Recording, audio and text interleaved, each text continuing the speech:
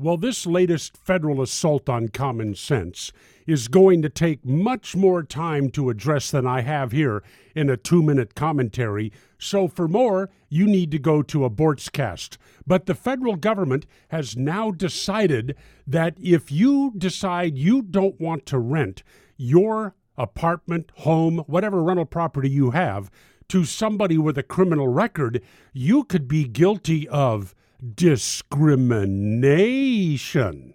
Why? Because blacks are arrested and convicted and incarcerated at rates disproportionate to their share of the general population. Well, guess what?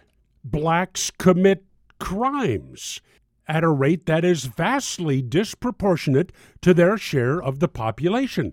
So if you have a black person trying to rent an apartment you own and they have a criminal history and you decide you don't want to rent to them, guess what? The federal government can say, oh, you're discriminating because they're black. And then some idiot with a group called the Community Justice Project says the vast majority of people who are convicted are not convicted of a violent crime. Oh, maybe they were convicted of larceny for stealing all of the appliances out of an apartment they rented. Well, that's not a violent crime, so why shouldn't you go ahead and rent them an apartment? Oh, you don't want to? Well, it must be because they're black or Hispanic, and therefore you are discriminating, and we're going to nail your butt to the wall. Being a crook has consequences. One of them should be, making it difficult for you to rent a home or an apartment. More coming later. In the Solomon Brothers Studio, Naples, it's Neal Boortz.